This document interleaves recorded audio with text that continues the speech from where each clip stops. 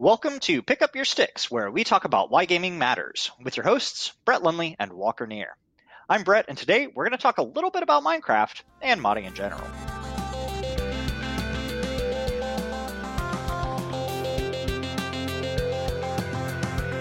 Hey Walker, what have you been playing this week? Hey, what's up, man? Really, I guess this week mostly I've been playing some WoW Classic.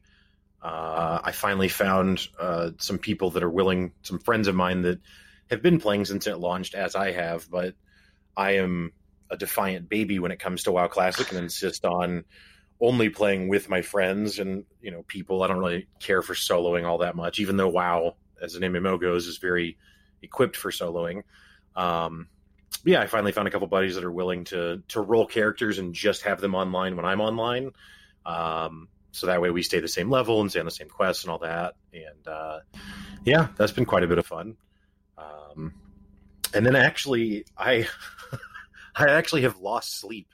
Not like can't get to sleep, but stayed up later than I should for 2 nights this week playing One Finger Death Punch 2. I love that game so much. Yeah. It's like... go ahead. I was just going to say, like, it's...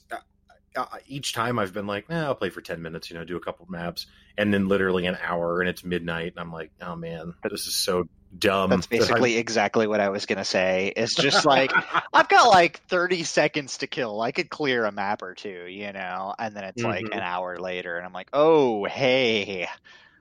The game even says, like, this game is intended to be played in short bursts. Like, they say that within the game, because they know that because it's not, like, so what I actually have kind of concluded, and we've talked about this before, I don't know if it's on the podcast or not, but whatever, about like clicker games or idle games. Right.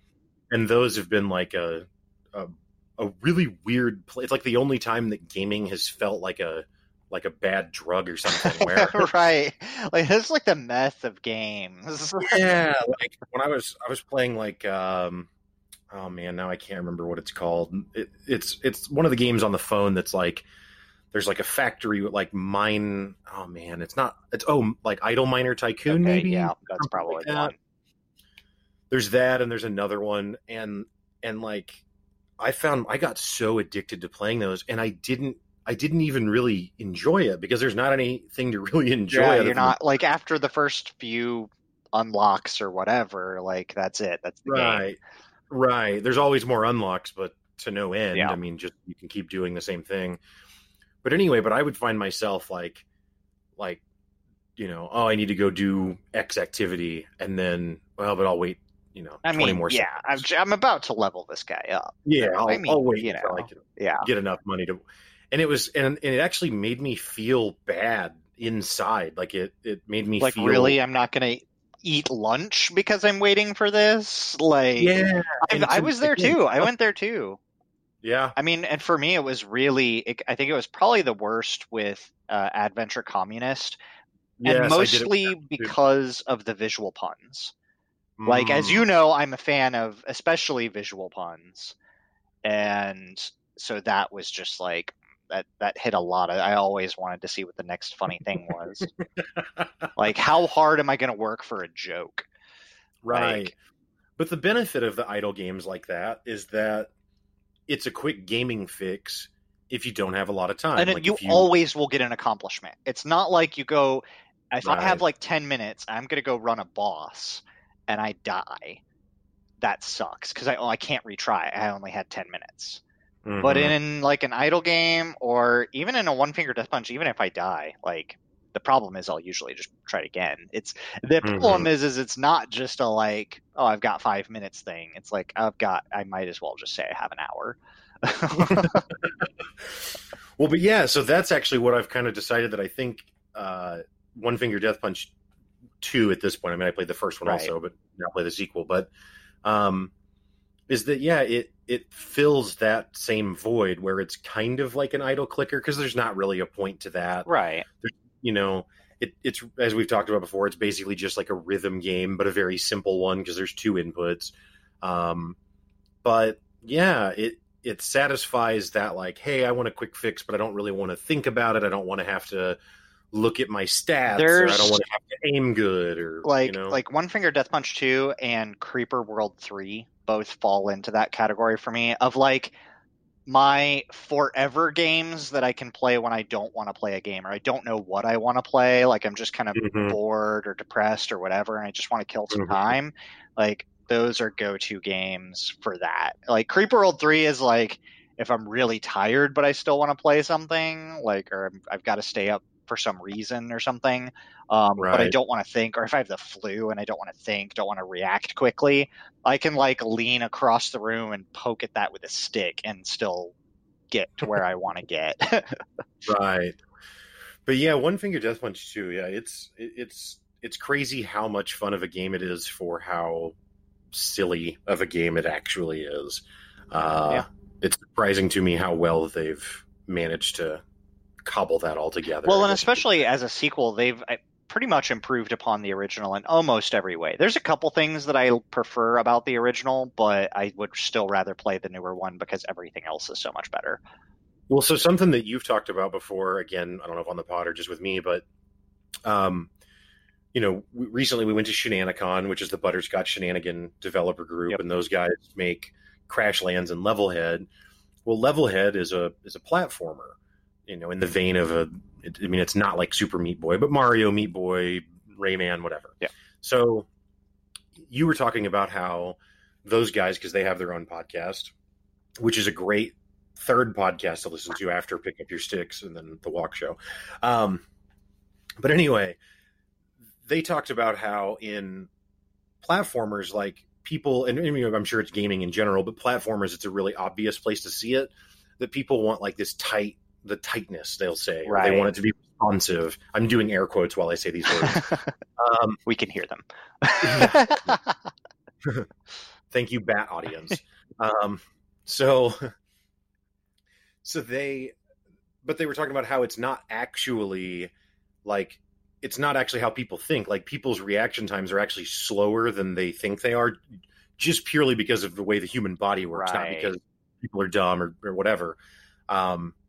And so there's actually a lot of like forgiveness built into like the different jumps that you have to make and whatever. And I guess like the Kaizo. Right, Kaizo. Well, both. Yeah, the Kaizo. Really, really hard levels. Right. Those probably don't have that level of forgiveness to the same extent. They do. Like the forgiveness is built. It's mostly within like millisecond timers of when you hit jump. Like they say, and it's something that ties back to like making a. People say they want a quote unquote precision platformer, right? But they don't, because a real precision platformer, which is basically a basic platformer, where the quote of a platformer takes 10 minutes to create with like 50 lines and the next 60,000 lines in a year's worth of coding is polish.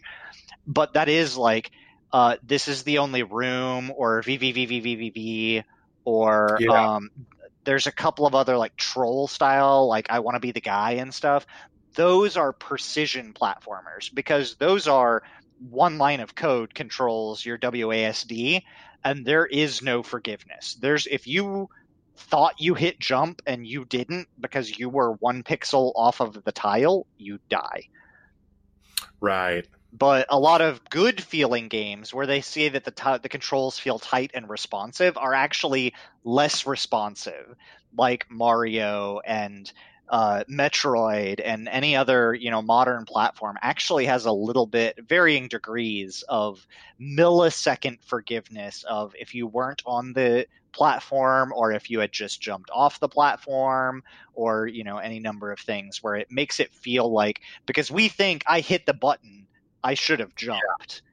Yeah. Well, you hit the button a tenth of it. The computer is absolute. Your eyes and your brain and the processing, that all took time. Right. Well, so the reason I bring this up is because I constantly think about that when I'm playing One Finger Death Punch, because One Finger Death Punch gets really fast in some of the late levels, but they do a really good job of building in little buffers. Like I've noticed that like pretty much exclusively when you hit an enemy and kill them, it actually slows down the game for like just a tiny hair. second, right? Right. But it allows you time to respond to the next guy coming at you. Or like there's this in the second one, at least there's an ability that you can do that's like an auto attack, Right. and so your character like, basically breakdance I love fights. that one so much. Well, so when that ends, though, like There can be a the guy enemies are right on you. Yeah. actually they don't attack for quite a like Yeah. it gives you a really good window My- to recover. One of my Yeah. qualms with One Finger Death Punch 2 is that the forgiveness mechanics are more noticeable than they are in the first one. I would agree. I with think that. it's more forgiving, which isn't necessarily a bad thing, except when I press the button and I'm like, I know I should be dead there, and I'm not. That's when Yeah. it's like, is this working against, like, is there a mode that I could turn, like, master mode on, like, no forgiveness? Like, Yeah. I don't know how much I Yeah. really want that. Yeah, I'm fine because I die in it, plenty as it is. But yeah, I don't know. It's just it's again, it's crazy for how stupid and simple of a game it is, how addicting it can be, and like honestly, I kind of wish that they would build in, like if I had one feature request, it would be like a replay mode Oh, yeah. where I could beat the level and then watch a replay, even if it was sped up to like 1.5 or 2 times Right. to show it, because if I'm going to beat the levels, I basically have to stare at the floor Yes. and see when the bars are colored. Because if I try and look at the dudes, sometimes they'll be outside the Mhm. range and that sort of stuff. And so I actually rarely get to see The awesome long fight stuff. sequences. Yeah, I Right. mean, I'll look up and get glimpses of it, especially if you get like a power weapon, like a lightsaber or I a was gonna say, chainsaw or like, something it's the like that. coolest in, like, the lightsaber nunchucks thing, which is the thing that I have always said should be added to any movie or anything. Somebody, only within the last couple of years have people, like, dubbed over, like, Bruce Lee and One Finger Death Punch 2.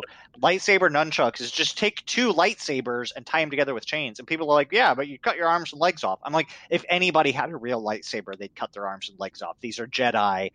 They know how to do things with the Force to make sure they don't cut their arms and legs off with the nunchucks. It would be awesome. Put it in a Star Wars movie.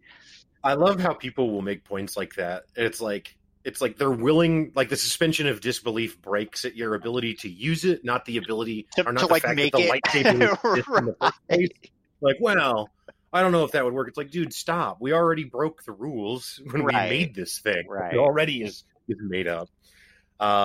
But anyway, yeah. So I would say WoW and One Finger Death Punch 2 actually are filling my time That's awesome. recently.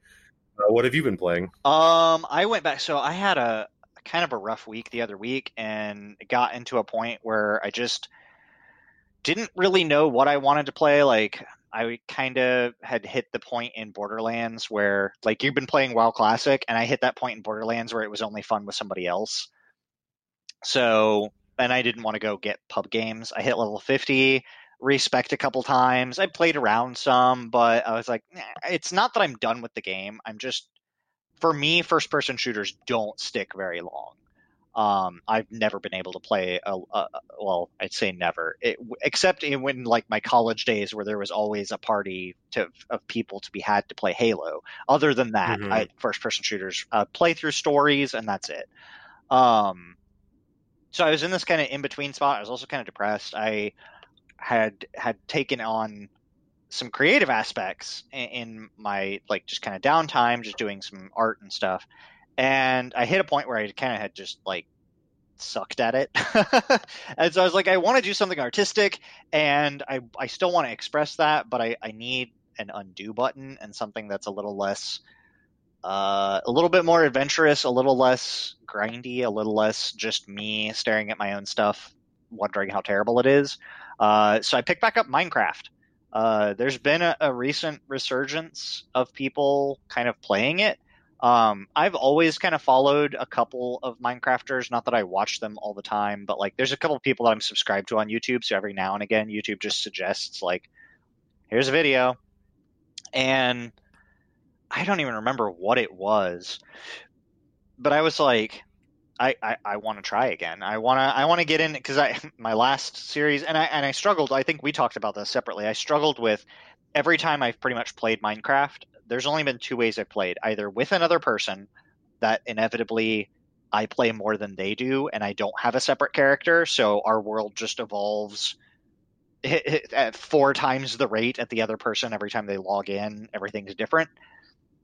And they don't get to also have that, like, well, I made something cool too, because they've just been gone for 3 days and I've played for 3 days straight. Or I've recorded it.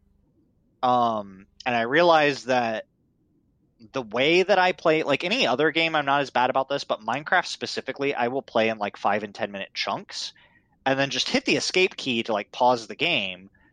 Because I'm like, I have a conversation with the wife or go get a snack or whatever, but I'm always getting up and getting away from it and I'll play, I'll play for hours at a time, but the hours at a time part is me in a mine searching for diamonds or whatever.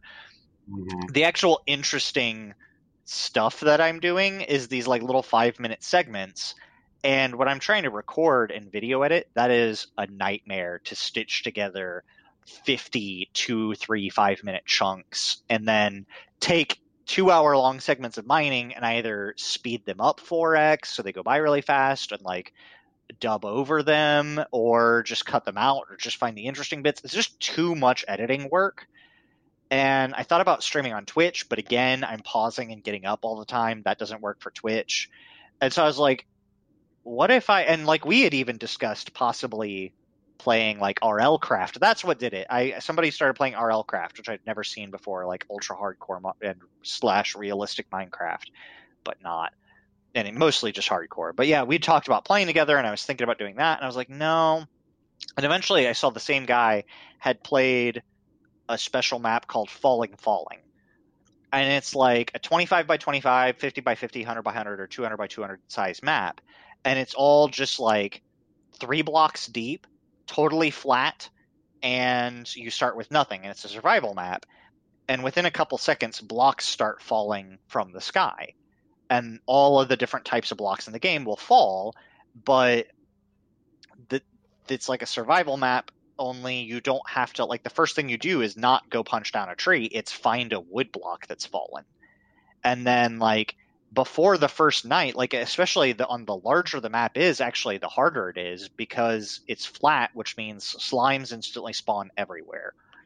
The first night is coming in, like, 15 minutes, and you have to build, like, you have to find a way to wall yourself in, otherwise zombies and creepers are going to get you, and that means, like, rushing to find 2 pieces of wood fall from the sky and then get a crafting bench. Then you need at least 2 more pieces of wood to get like a pickaxe and some stone. You're rushing to get dirt and stuff, whereas on the small maps the blocks pile up so fast that actually the danger is getting hit in the head with them. But like they'll pile up quick enough that like you just hold on to one little area and you'll just be completely surrounded by blocks in no time, right? And so it's kind of like the opposite of Skyblock. And I'd played Skyblock a little bit, but I never did any kind of epic Skyblock thing. But I thought, why not? I'm just going to try a survival map. That's base Minecraft. That's cool. And I've never really done these, and it looked fun.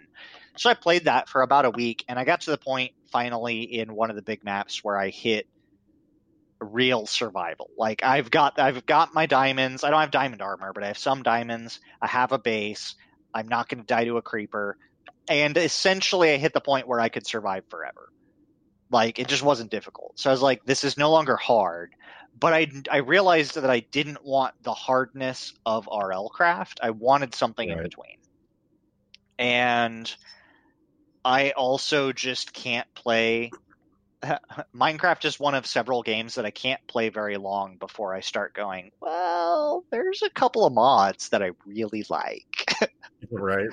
And, well, so first of all, I wanted to play on the latest version, which I thought was the one that was out. Apparently that's just a snapshot, but I thought it was the current patched version because I wanted to play with the bees because I love on top of like potion crafting, being able to be a beekeeper is like, if you have beekeeping in your game, I love you, especially if the bees are adorable and serve a function more than just honey, which in Minecraft they go pollinate flowers like bone meal and trees and stuff, so you can get like that kind of bonus. And don't starve, you can make grenades out of it. Right, yeah, like that's and Terraria too. You get bee nades and the bee Oh, gun and stuff. There's less beekeeping, but I love bee stuff. So I was like, yes, gonna do that. So, and I couldn't do it in Falling because I was like, well, it's not spawning bee blocks, like the blocks that I need to get bees, like it won't spawn. So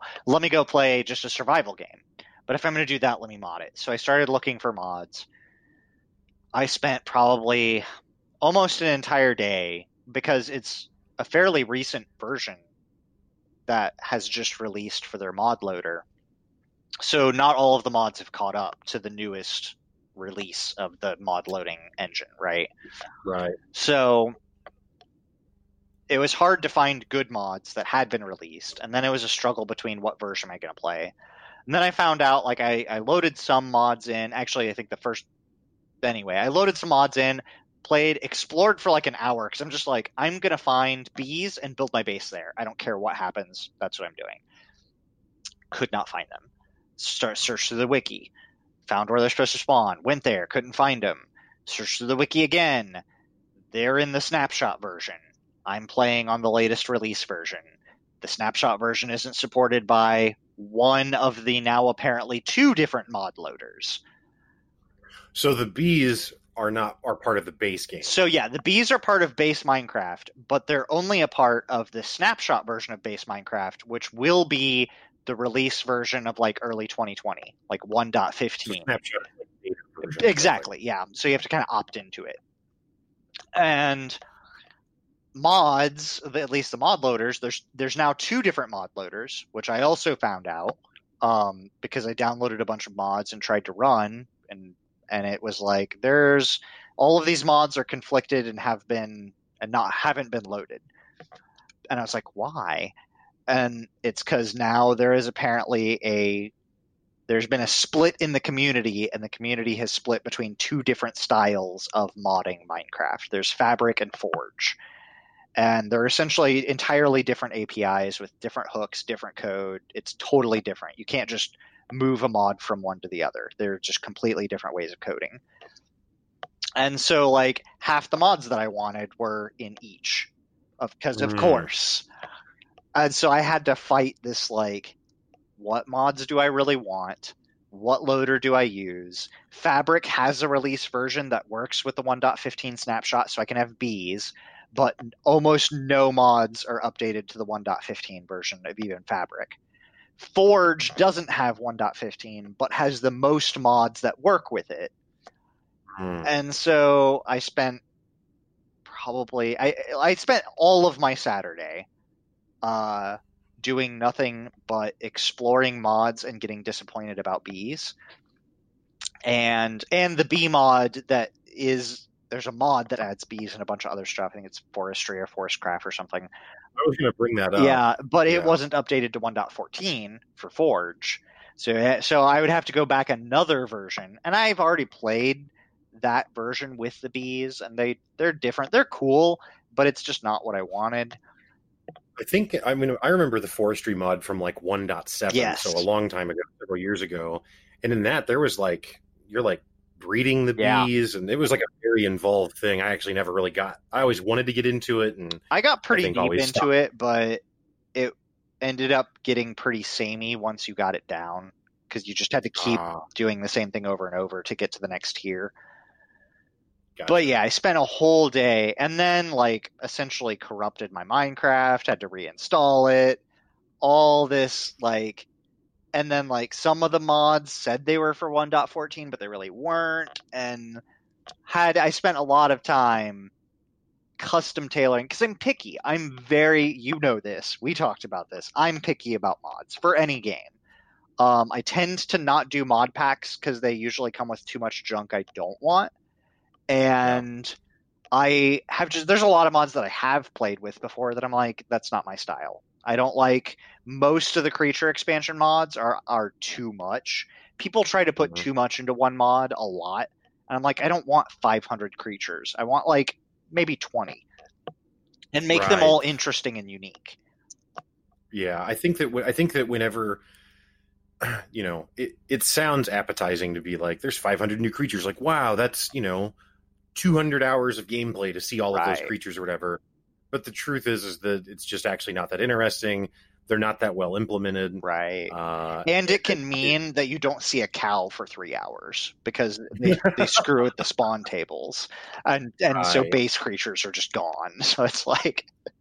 Yeah, I mean, it's been a long time since I've played Minecraft with any, fervor, if you will. But yeah, I also was in your boat. I think one time I did like an FTB mod pack, one of the Feed the Beast ones. But yeah, generally I always downloaded my own, sets of mods and did kind of a mix and match thing for exactly the reason you're talking about. Like for me, I was always really interested in like the industrial craft type mods. I think that's actually the name of one of them.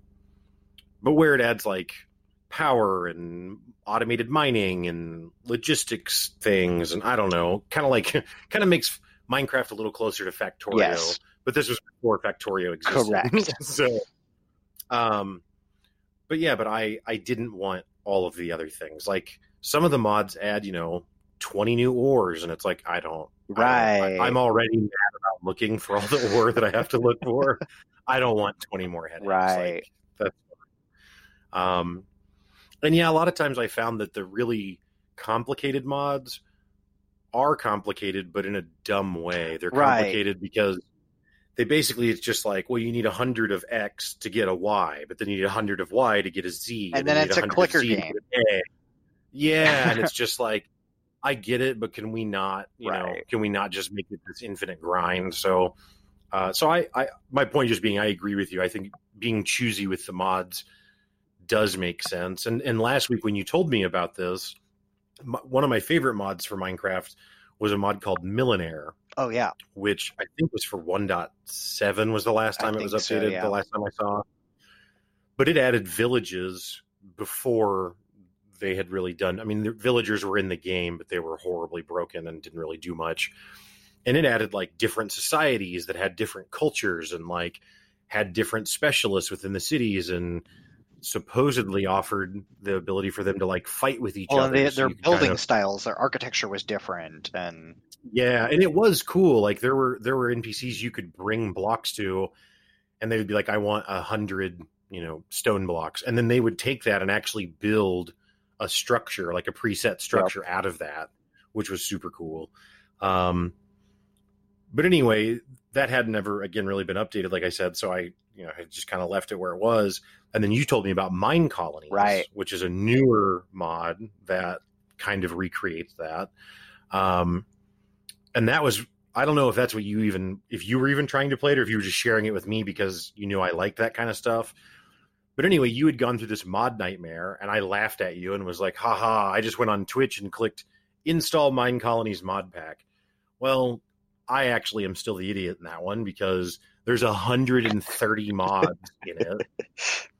I loaded into the game and now it was a seamless process. I didn't have to mess with the mod loader software. Nope. I didn't have to nothing. It was all very seamless. One button click and like 2 minutes download later and you're done. And and then open the game and it all just works and you load the world and it all just works. And it was like, well, that's pretty convenient. However, there were like, I don't know, 5 or 6 different instruction manuals in my hotbar when I loaded into the world.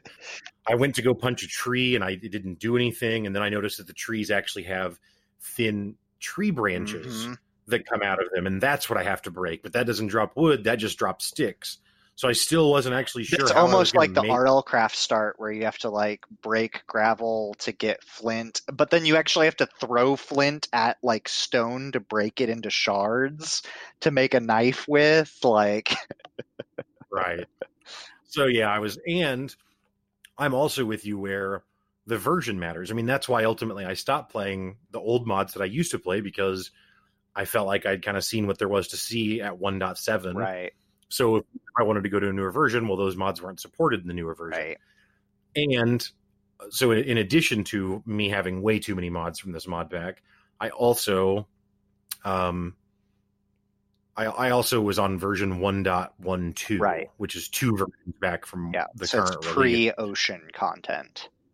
Yeah, well, and so it's just like, well, that's also, I get that it's not the latest version, so that also kind of dampers it a bit. Although it's probably to be expected with 130 Yeah, mods. it is going to be an older version, but I just hadn't looked at that. So in the end, my point with sharing all of this is to say that I was incorrect in my like, haha, fool, I've found a one-button solution. Like, I didn't. It was actually a nightmare, and it's not the current version. So, well, I mean, and that's so. I mean, I played 1.6/1.7 up until when like 1.9 and stuff was coming out, because the mods were just great, and there were no mods for once Microsoft took over. For a long while, everybody just was like, "We're not modding past 1.7 ever."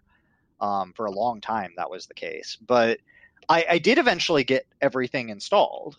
And this time I went with like some mods that I would consider kind of cheaty in the past, that like allow you to farm as plants essence, that allow you to create most of the uncraftable or resource blocks in the game. So like I can eventually get to a point where I can like grow diamonds, right? And I don't think that, I don't mean to cut you off, but I do want to say I do not think that that is cheaty, because the reason that I don't play Minecraft, besides the mods and the versions, is that I can't do another hour of me in a cave digging for diamonds, right, with some super regimented path and like, 2 blocks high and 2 blocks wide, and then skip a block and start another row. And I just can't anymore. So I think that that's very reasonable. And that's kind of like, I mean, I've done a little bit of that, but not nearly the amount that I've done like in other games. And so, because it's not just like you don't get the mod opened up and just instantly have access to everything, because I still wanted survival. I probably should play creative, but that's got its own series of daunting things. And I just like survival. I like to be threatened by, especially in the early game, by zombies and skeletons and stuff. And I've decided not to play a super hardcore rush diamonds and win or whatever. Like, I'm just playing super casually, and I've got this kind of inner story in my head because I'm not streaming it. I'm not doing it as a video. I've shared some screenshots with you of kind of my progress, because for once, I'm taking my time in Minecraft and playing just for me. And I've never really done that, where I've just made up my own story about what I'm doing here and why I'm here. Like, I didn't build a house forever, but I also wouldn't leave the kind of close area to where I spawned. I found this cool like mountain, like a mountain and a spire kind of thing with this little arch cave next to it. And so I like built a campfire and a sleeping bag, because I have a sleeping bag mod, and then like just camped. And like, and it started developing the story in my head of like, these two mountains look like something, but I don't know what yet. But I know that I want to build here. And it's just been, I don't know, I've had a lot of fun. I ended up, long story short, just I shared with you the progress on building a tower where that spire was. It's just kind of a wizard tower, because why not? I want a wizard tower. And then in building that, I got to a point where I needed either bamboo to make the not the trusses, the little foundation blocks that you can break one and all of them break. Supports, basically. Like supports, they act as ladders, and you can stand on them, and if you break one, like all of them will break at once, so you can pick them all up. So it's just scaffolding. There we go. It's scaffolding. Yeah. And so I needed either bamboo to create scaffolding, or I needed to find one of several really rare items that can be used to create like a flying carpet or a witch's broom that allows you limited flight. And so I was like, okay, I think I can get these at a sunken ship. I have one sunken ship map. Let's get in a boat. I know it's somewhere to the northeast, because my dot is in the southwest of the map. And I traveled. This was like last night we were chatting, because I was basically just holding the W button down, and I traveled for something like 2 hours to try to find this shipwreck. And I'm not even close to it. Like, but I hit this spot where there's these two massive, amazing, just gorgeous structure, like natural rock formations, right? And I got to that point and I was tired. and I was like, I have a couple of options. I have looted several, desert temples. I've got a bunch of rare gear in my inventory. I can unset my spawn. I've slept a bunch of times, so my spawn point's not set at home. I can break my sleeping bag, stuff all my gear in a chest, hope for the best, die, and go back to spawn, which means I go back to spawn with nothing, at least none of the stuff that I've earned, and can get back to my old house, but have no way to build on it anymore because I want to add the detail that I need the stuff that I'm adventuring for. Or I plop down here, start over, get to a nether, build up to the point where I can get a nether portal, travel all the way back to spawn, build a nether portal there so I can get back to my old base, still not have the bamboo or the frickin' magic carpet, but at least have saved the spot in the world where I can do a mega build at some point. Like there's a mega build here. I'm not ready for it, but it's too beautiful. And then there's option 3, which is keep going northeast to try to find the shipwreck. And I've passed over several other shipwrecks that I could get maps at that probably will be much closer within the area, because there's a chance that they're just really close. So I could probably get what I need very quickly that way. I still don't get bamboo, but whatever.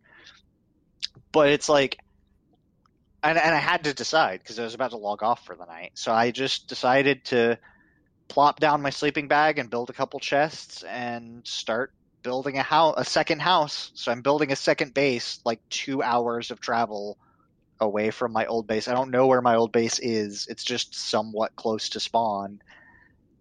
And yeah, the ability to effectively fast travel through the Nether, because what is it, like 10 to 1? It's like 8 to 1, I think. Yeah.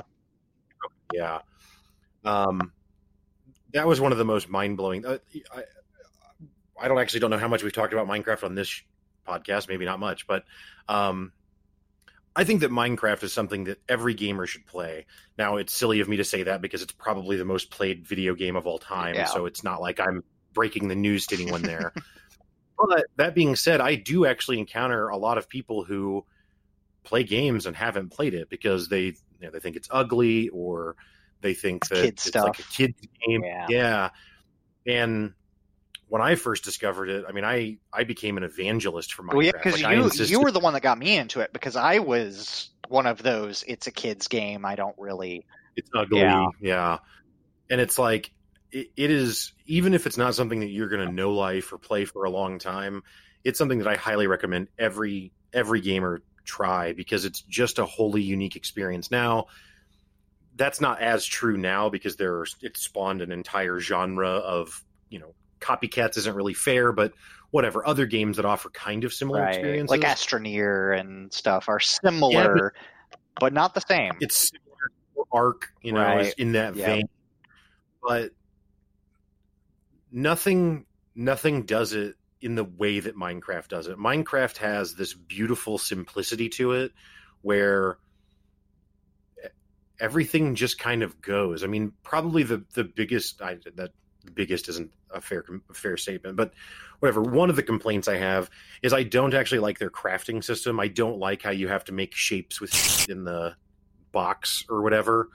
But I do otherwise like pretty much everything about it. Like, it's very easy. There's not a stamina. Well, and you don't even have to, like, the shapes, you don't have to do too much anymore. If you have the right materials in your inventory, like, at least modern Minecraft has adopted a lot of things that used to be mods, like Craft Guide. Oh. So there's a book in your inventory. It's just not like in your inventory. It's underneath your character image, your avatar. And you can click on it. And if you have the materials in your inventory and you're at the right crafting station, it'll show you everything you can make. So you can just click on it, or you can click on it multiple times, or shift click to add like a whole bunch, and it puts the recipe onto the table with that amount of times that you've clicked or shift clicked or whatever, and then you can just select build and build them all. That's much better. Yeah, but it'll only work. You still have to have the right materials and be at the right station. But that's all. It's more just I found it very tedious to constantly be drawing a pickaxe and then an axe and then a sword, and I don't know. It just got old, but. But anyway, so all of this is to say that like it's a wonderful game that everyone should try, and there's all this simplicity to it, but there's also like I don't know, like there's more complexity to it than initially meets the eye. Right. Like the fact that you can do like animal husbandry, Right, and raise animal stuff. Like that's not obviously apparent when you first start. well, playing. and it's also like at the onset you load in and you're like, everything's blocks, this is really simplistic looking, right? And even in the base game, they're like, without even changing to like extreme terrain generation, which is amazing, but just standard survival load into a game, maybe not right where you spawn, and sometimes it is, but if you wander around, like the number of biomes in just the base game and locations, and there you will never see the same thing twice.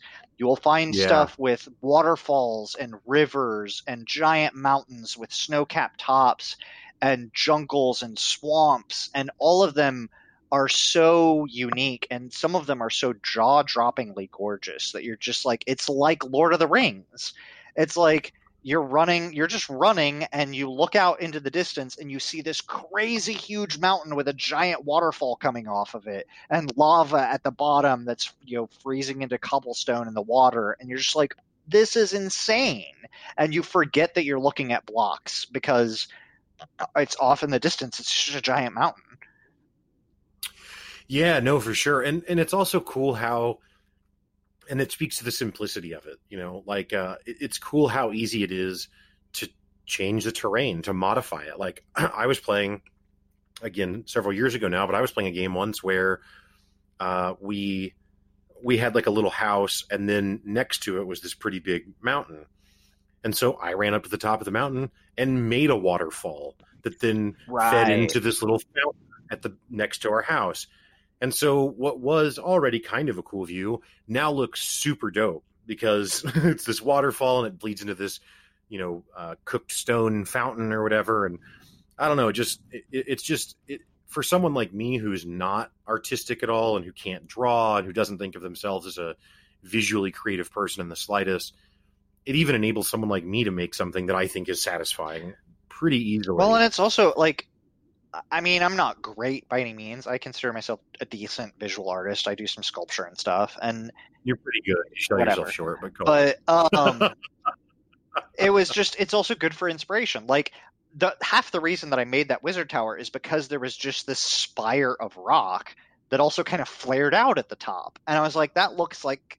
I was tempted. I was like, do I carve into it or do I just replace it? And like, I think I did a little bit of both, and I tried to use the other terrain that was with it instead of flattening it out. I like kept the natural rock formation, so it looks like this tower was kind of part of the hill at some point. And it's not done, so you're not going to get pictures yet, internet. I'm sorry, but but it has just been, and there has been this evolving story where my character has been on this journey. And even though I don't like, and the mods that I picked, I hand picked specific mods. Like the reason that I wanted to be able to grow my future, like iron and diamond and stuff, is because I wanted to kind of play like a druid character.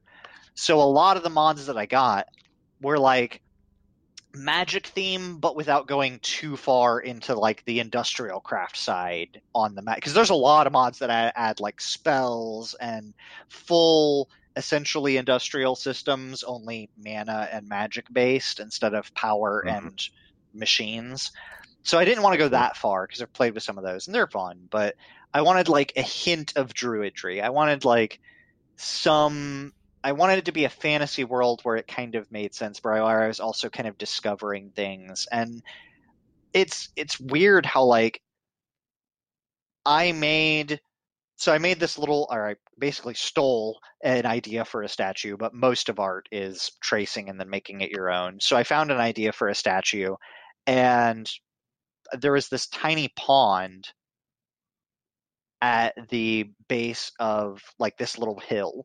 And I started, because there's natural water there, I started farming. And I started farming my first, like the essence plants, which you need to make all of the other plants work for this mod.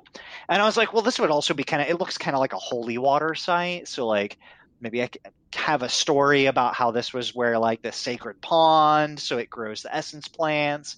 And I put up this little sculpture, this little tiny statue that's like holding a cloth and it's like half kneeling, and it's really cool. And then that started evolving into like, I'm going to make this a sacred place where this is where I grow all of my essence plants. And I started digging down like a tunnel 10 stairs down, and instead of just putting torches on the walls, I like cut an inlet into the wall and I put a lantern in there, and then put like the like stone bricks as like a column into the wall as you like step down, so you feel like you're approaching this like holy area. And then I want to build this whole underground cavern and make it like a quote unquote like sacred place. I want it to look like a holy site. And I don't know that like, and me taking this adventure 2 hours, which was like, I don't know, 20 some odd in-game days, where I'm just going and going and going, and now I'm lost. Like I had maps, Right. I made maps, and I even had a couple of blank maps just in case, and still I'm so far past my maps that I don't show up as a dot on them anymore. And I'm like, I'm lost. But this spot is so cool. It's too cool to not save this spot. But I want to go home because I have all my essence plants are there. I don't want to start totally over and just live here now. Right. And it's like, but it's given me a chance to experiment with some other mods. I had some progress where I've got like actually using like a shingles mod.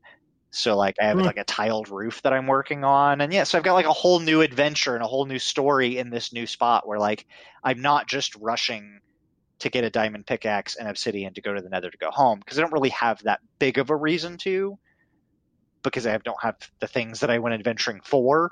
But again, just taking my time and enjoying the story that's being drawn in this area. Like the new area that I'm in, for some reason, doesn't spawn any seeds other than like eggplants and wheat. And that's it. Even though in my old zone I had like tomatoes and onions, I have like a couple of food mods installed, and I had all kinds of stuff. This area is just eggplants and wheat. And I had found a couple of hemp seeds to make like rope and string with, because you can grow like hemp plants. And then I had one piece of cactus because I wanted to start growing cactuses to get the green dye. And so now this new spot, I'm just growing eggplants, wheat, hemp, and cactus. And it's like, okay, that's what I have to survive on now. Like I've got to make eggplants tasty. Yep. Yeah. I was so blown away when I discovered that you could fast travel to the nether. It's such a cool thing. And I had forgotten about it, because when we were talking, I was like, well, because you told me that you were going to set up at this new location, and I was like, maybe you shouldn't. Yeah, you were like, maybe you should either keep going or just go back. Right, because if you haven't found what you're looking for, then you're just going to have to set up a new third base somewhere, and this is just a never-ending cycle. And you were like, well, I can just go to the nether and try and get to 0, coordinates. And I was like, oh, right. I forgot that you spawn in at 0 when you start the game. And even if your base isn't exactly at that, it's probably I'll be able to figure it out. Yeah. And I've got the maps of that area still, so I can probably figure out where I'm at pretty quick. Yeah, and the fact that it's an infinite world is just so cool. Like I was actually thinking when you were talking earlier about how, when you play with other people, the downside is that if they don't play as much, then your technology and your construction and everything has proceeded without them. But it's like really in Minecraft, each person could have their own spot. Yeah. You know what I mean? And it doesn't have to be that you're in the same base or whatever. Now it's less convenient for sharing resources and whatever. But if I was going to jump into your game, I could simply go somewhere where you haven't settled and then build whatever I want. And even if I only played once a month, it doesn't really matter as long as you don't destroy what I've built. You know what I mean? In that time. So obviously Minecraft is huge with mods. Actually, another game that is actually flush with mods, not in the exact same way, they're also called add-ons, but is actually World of Warcraft. I play with probably 20 add-ons in World of Warcraft, or mods, if you will. They're downloaded through Curse, so it's it's legit just like, modding. It is. Now, again, because it's an online MMO, they don't fundamentally change the game in the way that like a Minecraft mod does. But it's stuff that's, I mean, it's entire UI overhauls. It's different meters to track like what debuffs and buffs you have out and how like the timers on those, so you understand when to recast. I've got one that actually tracks my melee swings and just has a little bar that just fills so I can see my swing timers. Oh, nice. So that I understand like when it's okay if I need to, like if I'm going to hit the mob and you need to go somewhere, like, you know, take a couple steps in another direction, I can look at that swing timer and know when to move so I don't miss a swing. So you can always keep your damage output up. Right. Which is a very min-maxy kind of thing. Every but, little bit helps. Nice. Yeah. I mean, I haven't for WoW Classic, but when I played WoW Retail, I used to just keep a notepad of literally the entire list of mods that I had because it was too many to remember. Right. So that way I would know I could make sure I went and updated them all regularly, you know, and got the latest versions or whatever. What other games have you played with mods? So I know that largely we tend to differ on modding, where I tend to, if there are mods, I will play with them. And you play generally more vanilla-based experiences. I know there are some games that you've modded, so you're not like completely opposed, but I think I'm definitely the overload games with mods until they crash guy. So the games that I've modded the most would be Minecraft, Kerbal Space Program, Don't Starve, and Oxygen Not Included, Skyrim, and I actually Fallout, not New Vegas, Fallout 4 was after New Vegas? Yeah, Fallout 4. Fallout 4 and New Vegas, I guess, but Fallout 4 more. I modded that one a lot. Largely Bethesda games are easy to mod and have a ton of support for modding.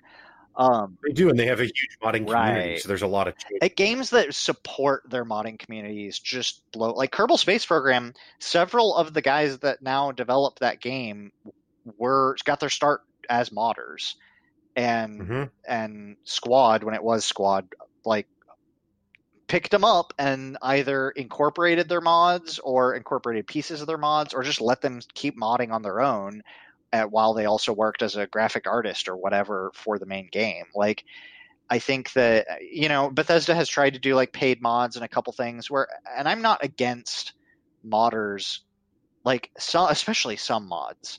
There are a ton of mods in Minecraft the same way. Any game that has a decent modding community, there are your like, I added one thing mods that looks terrible and is made out of pixel art in a 3D graphics game. That guy doesn't really need money for it.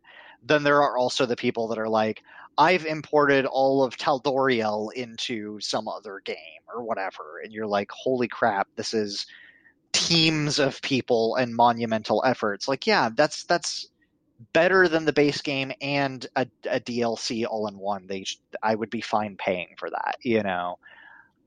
Yeah, that's kind of where I land, is that with mods, I find that a lot of times I get frustrated with something doesn't work as expected, or something doesn't perform how they said, or whatever. But because it's free, it's also hard to expect that the mod makers are going to do some huge amount of support. Yeah, if there's a conflict or a crash on a free mod, like, okay.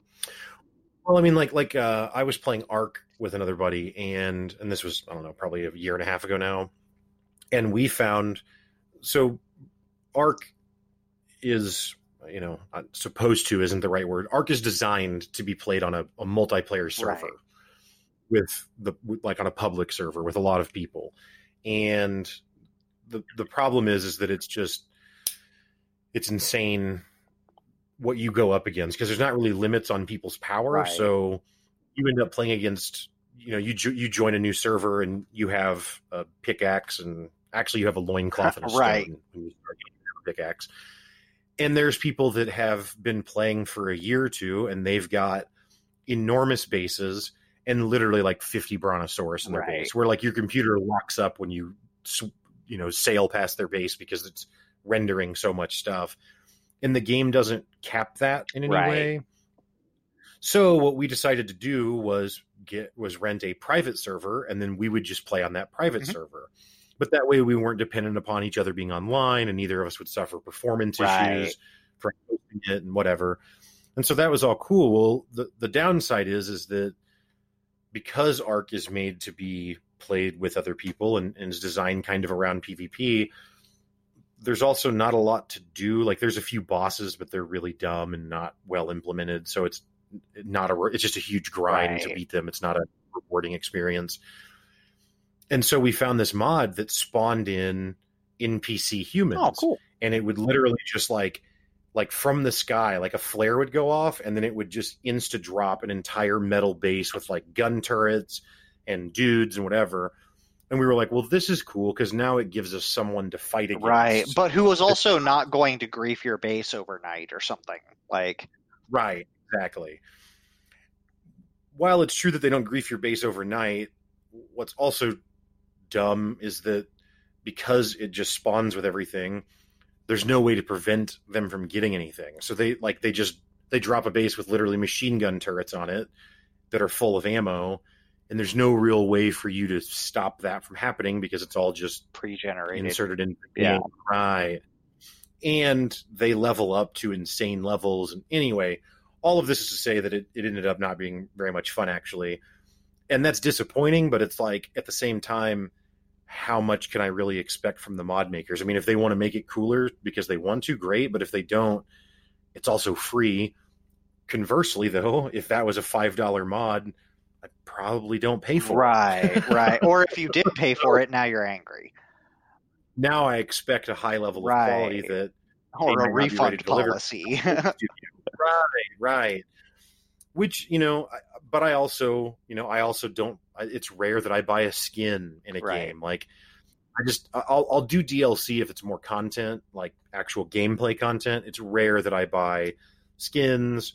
And again, the mod I just described would be gameplay content, but I don't know. I'd have to be pretty impressed. Paid mods are a difficult area because it's like you said, it's hard to know what you're going to get. And a lot of modders, most of the reason that people make mods, especially free mods, it's something that you wanted in the game. I've coded a mod before. I'm pretty sure we talked about towns at some point, and that game had stopped being developed, and there was still stuff that I wanted to do with it. And I found out it was actually not a difficult game to mod, and I started building an entire alchemy system into the game, including like sprite sheets and new objects and new crafting recipes and stuff. And it's just because I wanted. Now, I didn't get it to the point where I thought it was good enough to implement and put out there online, but a lot of people do. And a lot of people say like, well, yeah, you may not like that they drop in metal turrets with machine guns and full metal bases, but the reason that somebody developed it is maybe they play with 5 or 10 people on a private server. And so that experience is what they want for their group. And maybe that's not balanced for a 2-person group, but maybe it is for a 5 or 10 person group that doesn't want a PvP, but wants some of that experience. So, I mean, a lot of mod makers just code it because like that's what they want in a game. I mean, yeah, and that's awesome. Yeah. I think the earliest mod that I remember, and maybe there's another example, but at least one of the earliest mods I can remember ever doing was probably in like 2006. I was playing a game called Medieval Total War 2, which is part of the Total War series, which is kind of a blend of turn-based and real-time strategy games. Anyway, and this is a very hipster moment that I'm going to share now, but I read the Game of Thrones books in the mid 2000s before they were cool. Right, which makes me really cool. Nerd flashes across the screen. Me and a good buddy of mine, we were reading the Game of Thrones books, and yeah, I remember finding a mod for Total War that, because the Total War games are based on like a historical period of time. Medieval 2 probably obviously is based on medieval times, so it's like medieval, but it's real world, Right. and it's only one map, so it's it's Europe in the 1600s or something. Well, so this Game of Thrones mod converted a lot of the factions to be Game of Thrones factions, and I don't know, just had a lot of neat. I mean, the game mostly played the same, Like so it change wasn't the map wildly up different. and stuff. Changed the map a little bit, and also just like replaced England with the Lannisters and replaced Spain with whoever. And yeah, that was.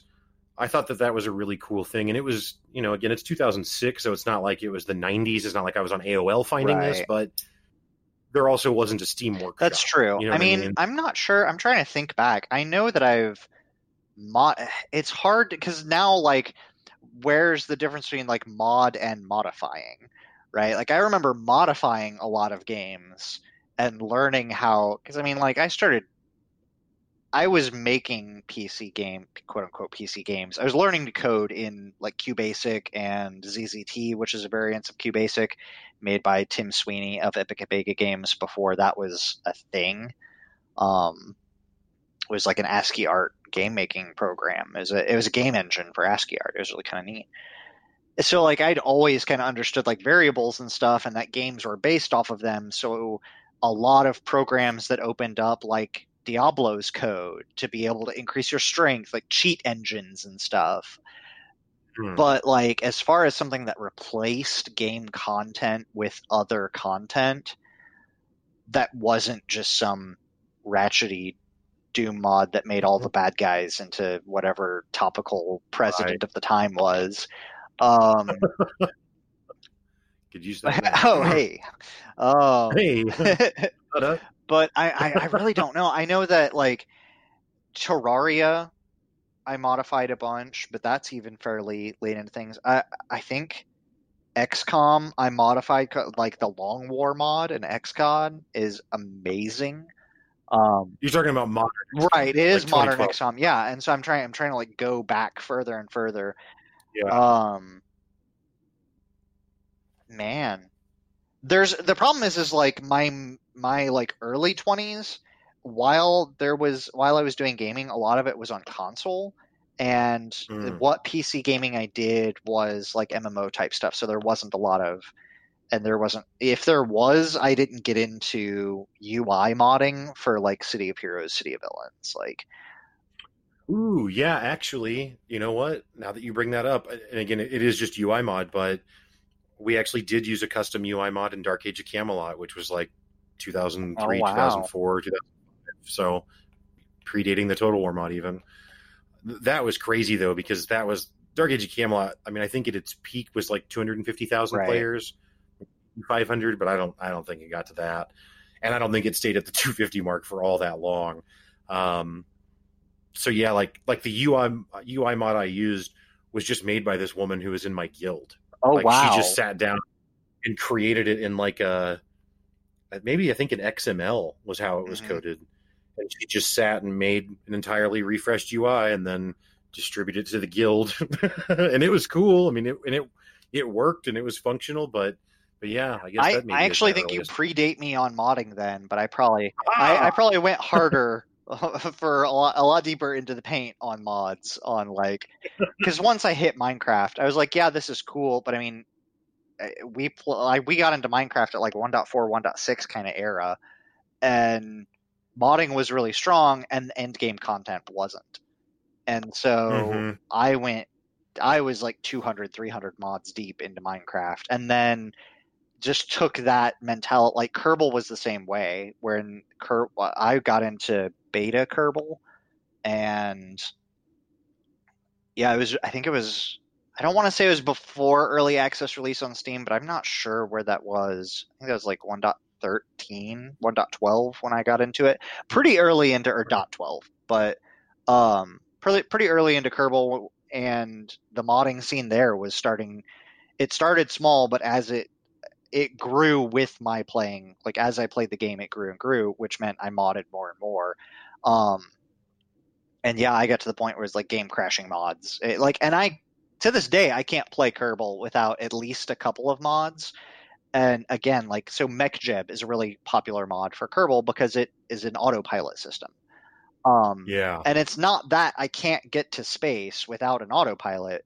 It's that I've done it enough times, and if I'm launching a Right. 2,000 part mega rocket with an entire space station on it, it's going to lag my computer to like 5 frames a second. I just want to hit spacebar and go make a sandwich, because the next fun step is once it's in space. So I'll play Right. from there, but like the 5 minutes that my computer is going to chug while this thing launches into orbit. Yeah, no, I think that's fair. And I think that's why I said earlier I interjected when you were talking about the Minecraft mod where you can grow diamonds or whatever. Like, I don't think there's anything wrong with that. I mean, if you've never played, then yeah, you should probably experience it the vanilla Right. way so that you can see what they For were sure. going for when they developed it. But once you've done it, I mean, because that's what kills the games. I mean, that, again, like I said, that's one of the reasons I don't play Minecraft a lot, is because I have spent hours and hours in just a super boring 2 block wide Yup. stone Digging a tunnel, straight line. only to dig in a straight line, and then you skip a block, or you skip 2 blocks and Yep. go over, and then do it again, and then skip up 2 blocks, and it's just this not fun, but it's the most efficient way to find Right. diamond, which is totally RNG. And so I can totally see where, even if it's not the most complicated launch like you described, even if it's just a smaller launch, spending the time doing that, which isn't fun, isn't engaging, you already know Right. it. Well, there's some things that like I couldn't do, let the mod do for a little bit, then learned how to do. But even once I learned how to do, I'm like, well, the mod's still more efficient than I am. So I almost like to play Kerbal more like a tycoon game than a space simulation game. Like, and I like all the realism. I really enjoy it. I learned a lot. We should do a whole episode on Kerbal at some point. Kerbal 2 coming out soon. That'll be something. But I learned a lot playing that game, but modding was what kept me in it. Because, like, the first time, especially, like, because I could land, I land on the moon, yay. Land on, like, the Mars equivalent, yay. Want to build a base. Well, landing anywhere is a lot easier than landing 2 things at the same place at different times. Like, suddenly having to target a deorbit burn is actually a really complicated thing. And while I could do it, I may have to quick save and quick load a dozen times, and that's not fun. Whereas the mod can get it, boop, I can just click on the map, I want you to land here, and it will land there. Well, that just saves me 2 hours of not fun. Like, you can only explode so many times before exploding is no more fun, and it's just frustrating. Like, so, yeah, I mean, I think mods were really important in keeping me in there. I mean, I think, Fallout 4, I modded that some, and probably my favorite mod that I found in that was one where I don't know what they're called, villagers or townspeople or whatever, will build the city on their own. So you can designate areas if you want to be like, hey, I want this to be this kind of building or whatever, but then they will make it, which I found way better, because while I think that it's cool that you can create your own little townships or whatever in Fallout 4, it's actually not it's kind of a tedious building process. And also, why are you the only competent person here? Do you have to do all the work? Why can't you be the hero that brings back the resources and everybody just showers you in jacuzzis and Correct. Hey, we built this awesome monument to you while you were away, like. Well, or do that's something that, like I said about Minecraft, the building system in it is just it's so simple, and there's just nothing dumb. Like in Ark, for example, you don't build block by block, and there's no terraforming. So in Ark, you build a foundation piece, and then you build a wall section, and the wall section snaps to the foundation piece. Well, what that's turned into is the game is weird and allows you to stack a wall on top of another wall, or allows you to build foundations at slightly different heights. So, like, you place one foundation, and then you place another one just like a pixel higher. Right, and now you can snap another one on top of the first one that you laid. And double thick walls and Right, except that goes for a long time. So people have like 10 thick walls and 10 thick foundations. And instead of patching that out, they actually just leaned into it. And so it's just part of the mechanics of playing. And it's like, it's just too tedious. It's not fun. I don't care to, because there's all these ways that you like where you basically place fake foundations all over in order to get the different heights that you want. So you can then build these multiple thick, and it's just really tedious and not a fun thing. And in Minecraft, it's just, if there's a block, move right. it. Yeah. If it's in your way, move it, take it out. Or, right. And that, like, for everything down to, like, I watched time lapses of people drain, like, because I made a joke with you the other day about drain the ocean. But I've seen videos of people like walling off a section of cool underwater stuff and then filling it entirely with sand, or once they released it, sponges, and then removing all of those, and you just having this spot where the ocean is just, there's a void in the center of the ocean and a monument in the center of it. That's like, and people have done awesome things where it looks like though it's splitting the water or something, because it's like some power field, right, or glass and aquariums, and it's like it really is just the imagination's the limit, and it goes so far. And like, that's why I don't like too many mods, because also a couple things is like, every mod that adds items is another thing you have to figure out a storage system for. And also sometimes, like, especially once you're through, like with a lot of the creature mods, especially ones that add like difficult creatures or whatever, once you get to the point where you can survive effectively around those new harder creatures, and maybe it's an hour or 5 hours past where it is in standard Minecraft, like, you still get to a point where you have the upgraded weapons that you've also got modded in, and now you can deal with all this stuff.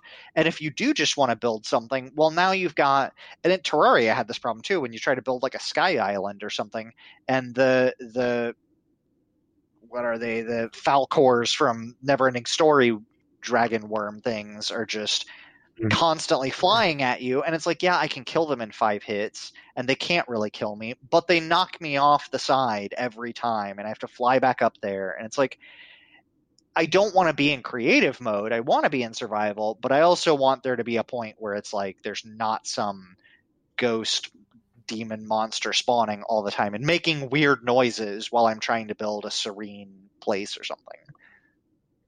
Yeah, it's interesting. It's interesting the fine line that exists between too much tediousness and not enough. Because tediousness, I actually think, builds immersion. Yes. And maybe tediousness isn't the right word because that's kind of a negative connotation. But, like, you know, I talked about this in the WoW episode that we did, so I don't mean to go all the way back through it. But like in old MMOs, there was no fast travel and you had to run everywhere, right, and everything. There's no dungeon finder. You have to run to the dungeon and find. Well, and those boring moments are where you meet people and talk because you're both running to the same quest or waiting on the same thing to spawn. Right. But as WoW continued to modernize and proceed through time, it continued to simplify things and continued to add fast travel. Or like when Guild Wars 2 came out, there wasn't even a mailbox. You had mail. It was just a little icon at the top of the UI, and you just click it and open your mail. And when I was like, oh, this is so brilliant. Who wants to spend their time running to a mailbox? Right. Which is fair. However, now a few years past all that, I actually just don't actually share that sentiment anymore. Like, it is dumb to run to a mailbox, but it also makes you feel like you're part of a world. And their world makes sense and things happen in it. And right, it's not just a clicker game where you just click different buttons to see different animations. Because even with Guild Wars, you could boil it down to Clicker Heroes, the MMO. I mean, yeah, right.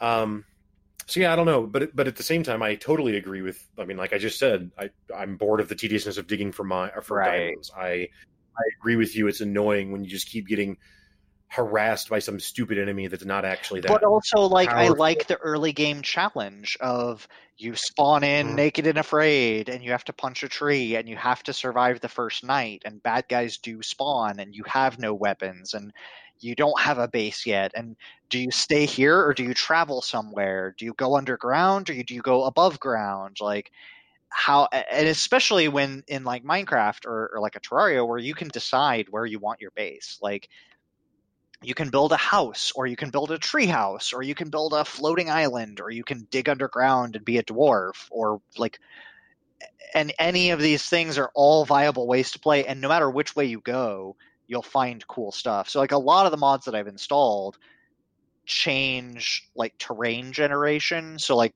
biome mods that add new biomes, cave mods that add in like stalactites and stalagmites and more cave patterns, so like underground rivers or like underground biomes, which I think is something that the base game kind of lacks. It does a really good job of above ground, but underground is kind of lacking.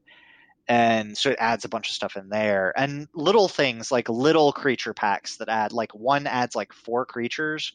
One of them is cicadas, which are like, or these beetles that are basically cicadas, and you can get their beetle shells to make dye out of, and that's all they're good for, but they make cicada noises.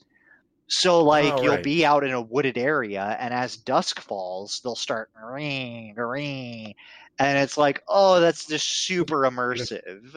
And I love it because especially around here in the Midwest, we deal with cicadas a lot in the spring and the fall, and I think that's just awesome to hear. It makes me feel like it's a more alive world, and I don't know. Yeah, no, yeah, I agree. I mean, that's something I found with going back to play WoW Classic, like I was talking about. I think that WoW Retail, the modern version of WoW, is still it's an impressive game. I mean, they've done a lot. Over the years, and I mean, there's a fully functioning Pokemon minigame that is fully realized and is actually probably cooler than a standalone Pokemon game. But no offense, Pokemon fans, it's probably not true. But the reason I say that is just because it, you can go find creatures in the entire map of World of Warcraft, which at this point is like, I don't know, 8 continents, or I don't know how many it is. I haven't counted, but there's a however many expansions there are, adds new continents every expansion, and sometimes they add multiple subcontinents within the life cycle of a single expansion, and all the little critters and stuff are available to be captured all throughout all of you could literally just play the game just capturing critters and battling them and avoid the whole other game. Still have plenty of content to play through. Yeah, I mean, you'd need to level up to go to the new zones because they're going to be higher level. So, but that could be the reason that you're doing that, as opposed to you want to raid or you want to PvP or whatever other end game objective That's pretty awesome. have. And there are players who just do that. So, again, it's not really even to try and make it a contest between Classic versus Retail, but going back to Classic, it doesn't feature a lot of the quote unquote quality of life changes that Retail has, and I actually just do find it more immersive. Like it's easier to get sucked into that world. So yeah, it's interesting to see how different, or how fine of a point that tediousness is on, because it can go the wrong way easily. And there are times where mods that do break immersion for a number of different reasons, and sometimes they're hilarious. Like one of the first mods for Fallout 4 was the nuke launcher that yelled John Cena and launched a teddy bear that exploded in a giant nuke, and it did the whole John Cena like bit, and it was hilarious. But it is only it's only funny for that 30 seconds, and then it's just an OP infinite nuke gun, and that's like most. And it's annoying, probably after novelty wears off. So there's something to be said. Like Thomas the Tank Engine replaces dragons in Skyrim. Like that's hilarious. I don't want that in my game though, because I love that that's a thing and that can be done. But I definitely curate my lists to ride that fine line as close as possible between these are some utility things that I want. These are some things that break the tediousness. These are some things that allow me more build options, like shingles on buildings, or just a few more items like chairs, so I don't have to make a chair out of a stair with a sign on the side, and it kind of looks like a chair, but not really. Just let me have real chairs. And yeah, that fine line is, but I like to like I think that part of that, and The Sims, I was the same way with this. When I finally played Sims 4, which is the first Sims game that I ever played, I modded the crap out of that. And for me, sometimes half the fun is just looking through all the mods to find, like, finding a mod that does fit my tastes, and I have very particular tastes, is just as exciting as finding a piece of legendary loot. Like, to me, that is a real world legendary loot. Is like, this is a legendary mod, something that I actually want in my game that fits my like style of play and my level of polish and my level of interaction with. That is a legendary mod, and finding that is like finding and there's a ton of trash white mods out there that are just trash drops. Right. So that's like a sub game in finding good mods. Like, while that Saturday was annoying and there was full of ups and downs and false starts of not quite getting the right things installed or the wrong versions or whatever, once I got it to work and once I got the world to load, it was like, it's epic journey time. I have Right. my Minecraft install is kitted out with legendary gear, and now I'm gonna go play. And Right. Yeah. No, that's a good comparison. so I feel like, and that happens, in Kerbal too, because I'll get an idea of like, this is because it's not just those mods. Because like I said, there's a lot of mods I've played with before that I was like, I don't want in this one. So I want to craft like, I'll have an idea for a single mission in Kerbal. Like, I want to build a Mars base or whatever. Well, I need to get every mod that I want that fits that idea, and then craft those together into one install of Kerbal that is specifically about building my coolest Mars base. And in the way I want to build it. Maybe I want to send a robotic mission out first to start mining and set things up before I send actual Kerbals or whatever. And it's like, that's half of the fun for me is building the game that I want to have before I play it. And I only generally I play through games vanilla before I mod them. I may not always beat them before I mod them, but I play through a good chunk of them vanilla. But yeah, crafting the game is this kind of meta game to it that I love. Yeah, that's fair. Yeah, I think, to go back to touch on like Skyrim, because I modded that a bit, but honestly, like the mod that I remember really being the most into on that was just simply a mod called Sky UI. I don't know if it still exists or not, or if it's been replaced, but Skyrim obviously was released on consoles as well as PC, so the UI is a controller based UI with wheels and all sorts of stuff. And so Sky UI puts everything into lists, which if you have a keyboard and mouse is much easier to navigate and preferable. So I was just thinking as you were explaining your point there, that I think that, and certainly there are mods like the MechJeb that you described, where it does kind of like either automate or replace or add, different ways to play or mechanics or whatever you want to call that. So there are examples where it works, but I think that really the mods that I have found the most success with, and it's probably because there's the least risk, is mods in games where you build stuff that add new options for stuff to build with. Like in Ark, my favorite mod that I probably ever played with in Ark is just a more structures mod that adds, for example, Ark has a pretty good amount of biomes. Well, one of the biomes is a redwood forest. So it has the giant redwood trees. Well, we found a mod that allowed you to build a huge platform around the redwood tree so that you can make your entire base at like the top of the tree. Because you can capture a pterodactyl pretty easily, and then fly up now there. You have a flying. That's awesome. Yeah, so we could go place it and then land our. So like that's really cool. One of the things, and like, oh no, go ahead. I was just going to say, one of the things that I'm missing the most out of Minecraft right now, one of the mods that I did play with before that I want to play with again, but is not in the current available version, I'm hoping it updates it, is Bibliocraft, which basically just allows you to make like bookcases and shelves, but it also allows you to store your enchanted books on them, and it acts like a chest, but you don't open it up and see an inventory. You literally just right-click your book, and it goes onto it and actually shows up as the spine of a book. And when you put your mouse over it, it tells you what book it is, and when you right-click, it pulls it out. So you can actually build functional bookcases, and it's just like, I love that. Yeah. Yeah, that's like, I don't remember what they're called anymore, but I remember there used to be like a Minecraft mod that just added a bunch of different, like, angled pieces so that everything's not Mm-hmm. just a block, like, different slants and I don't know, just stuff like that. And I always thought that was really cool. Um, a game that I actually have tried, I've downloaded a mod for, like, I don't know, maybe 2 or 3 times, but never actually stuck with it at all. Is Terraria. I've done a couple of their like conversion mods where it makes it more like a hardcore, well, not hardcore, but just like an RPG where you actually pick a class or Right. pick a race and level up and stuff. It always looks interesting, but I don't know, the the tediousness of Minecraft, or excuse me, of Terraria also Well, and still looms. Terraria is one of those things where it's got so much in the base game, and that Yeah. base game is so finely tuned and polished that it takes a really. You either have to play it with a total conversion mod, like you said, and just it's a different game entirely, where there is no digging and the world is set, and you have to just explore and run through like quests and stuff or whatever.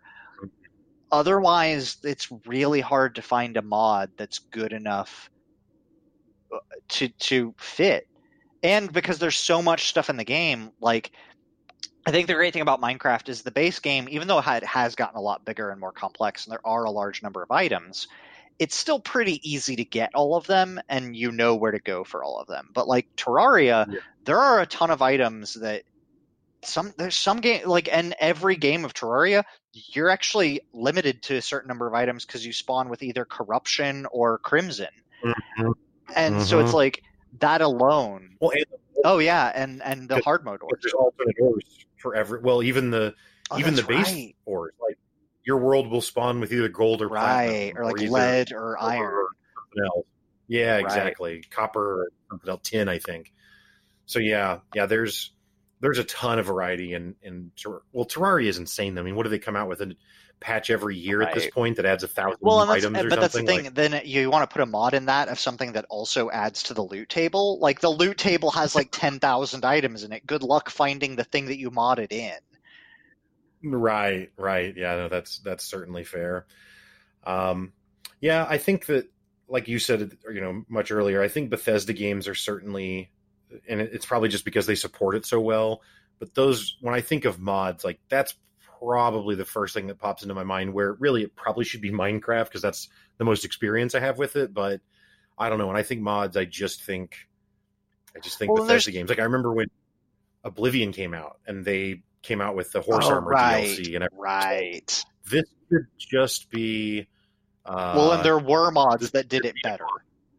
Like Oh, that was okay. part of the deal too. Like It's funny because everyone got so mad at them, but then you have entire games that are just based, at least the business side, are entirely based on selling skins, like League of Legends or Warframe. Overwatch. Like, yeah, like that's the whole way that the game exists, is because they're selling Right. skins, and yet Bethesda was killed for it when they came out with Horse Armor that first time. Well, and I think too that it's also like the best as far as like a fantasy RPG style game that allows modding. There's a lot of like that speaks to the D&D game masters that want to add their own worlds and stuff because it's like, okay, we'll add if, if there's not the class that you want or the abilities you want, you can add them very easily, and that opens up for summoners or liches or whatever, and you can add a whole quest hook just like the vampire or werewolf quest hooks where you have to go do certain things to unlock it. And that's there's a ton of cool storyteller content that you can do, and a lot of that, especially in like a Skyrim, story content's a lot easier to do than 3D models and code, because story content is largely just like it's not too difficult to add an NPC and then give them a block of quest and some options. And like building those quest arcs and stuff and those trees of decisions is a lot easier than, at least to me, than building each individual item and balancing it and stuff. So like item content mods are a lot more work than a quest line with some NPCs or some rare books that you can find in the world that tell a story. Yeah, a mod that I tried actually within the last probably year for Minecraft. There's a Stardew Valley Oh, esque really? mod. I don't. what it's called. Probably like Star Mine Probably. or something. But it better not be I called know. I was thinking the StarCraft. same thing. That name's a little taken. It better Yeah. add hydralisks to Anyway, Minecraft. Like, yeah. No. But anyway, and it's pretty cool. But it's a thing where like there's a innkeeper or something that spawns into the world, and so then you give him materials, and then he will build his inn, and it gives you some sort of UI where you can like kind of see the foundation of the building and where it will go. Well, I was like, oh, cool. Well, I've got this nice little shore on this place that I've occupied, so I'm going to build the inn on the shoreline, so that way it like looks out over the ocean or something. I don't know.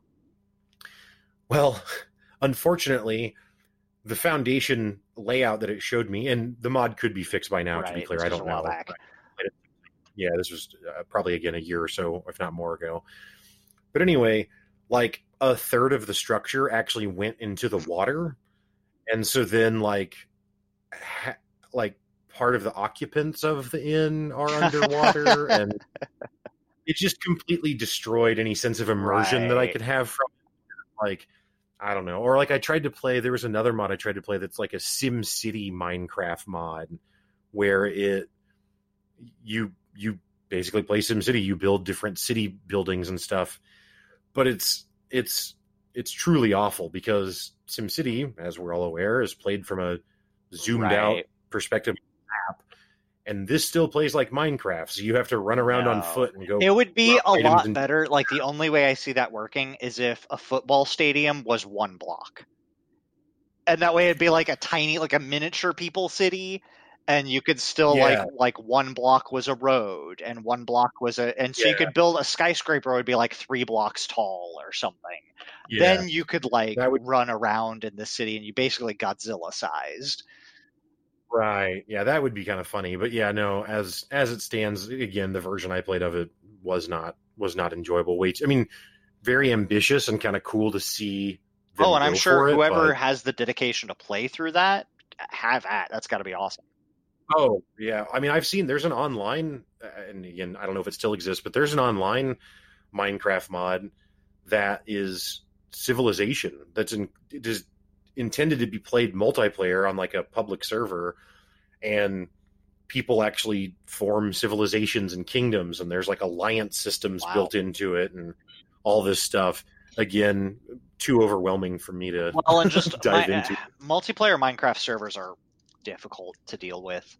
That's a whole different journey of finding a legendary server that fits my playstyle, my age range, my build size, my grief rules, my other my merchant rules and stuff. Like, there's some cool ones I've tried a few times and gotten into a few, but it's rough. So yeah, I would agree. So, any other good modded games? Any other good mod stories?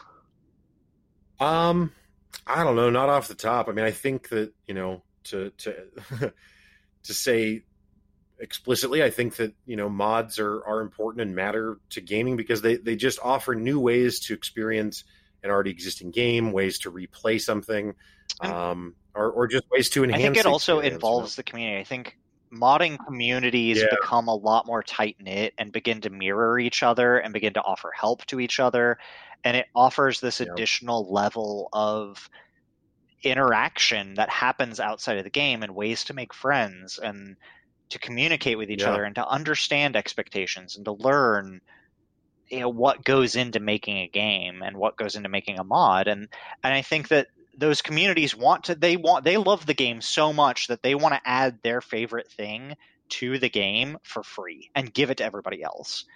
And that already just builds a good faith foundation that I think is really easy to build off of, and I think can generate some really cool interactions and really good, that kind of wholesome side of gaming that, it's not toxic. It's people making the game better for each other. And some games have lived on past their development life cycles just on mods. The modding community says, this is our game now, and the public owns it. And I think that's awesome. I think that's a really important thing to keep around. Yep, I agree. Well, that'll be all for our episode today. As always, if you'd like to interact with us, you can come find us out on Twitter at PUYSPod. That's Pick Up Your Sticks Podcast. And if you like this episode, please do us a favor and give us a rating, a star, a thumbs up, or whatever. Review us wherever you listen to us. It really does help us get those numbers out there. To tell some people about it. Bring in your friends. We'd love to hear from you guys. And it's a big help. We really appreciate it. So to keep a lookout for us, on Twitter, we've been getting a little bit more active out there. So keep an eye out for us. If you want to drop us a note or add us, we'll reply. And for everything else, don't forget to pick up your sticks. For sure.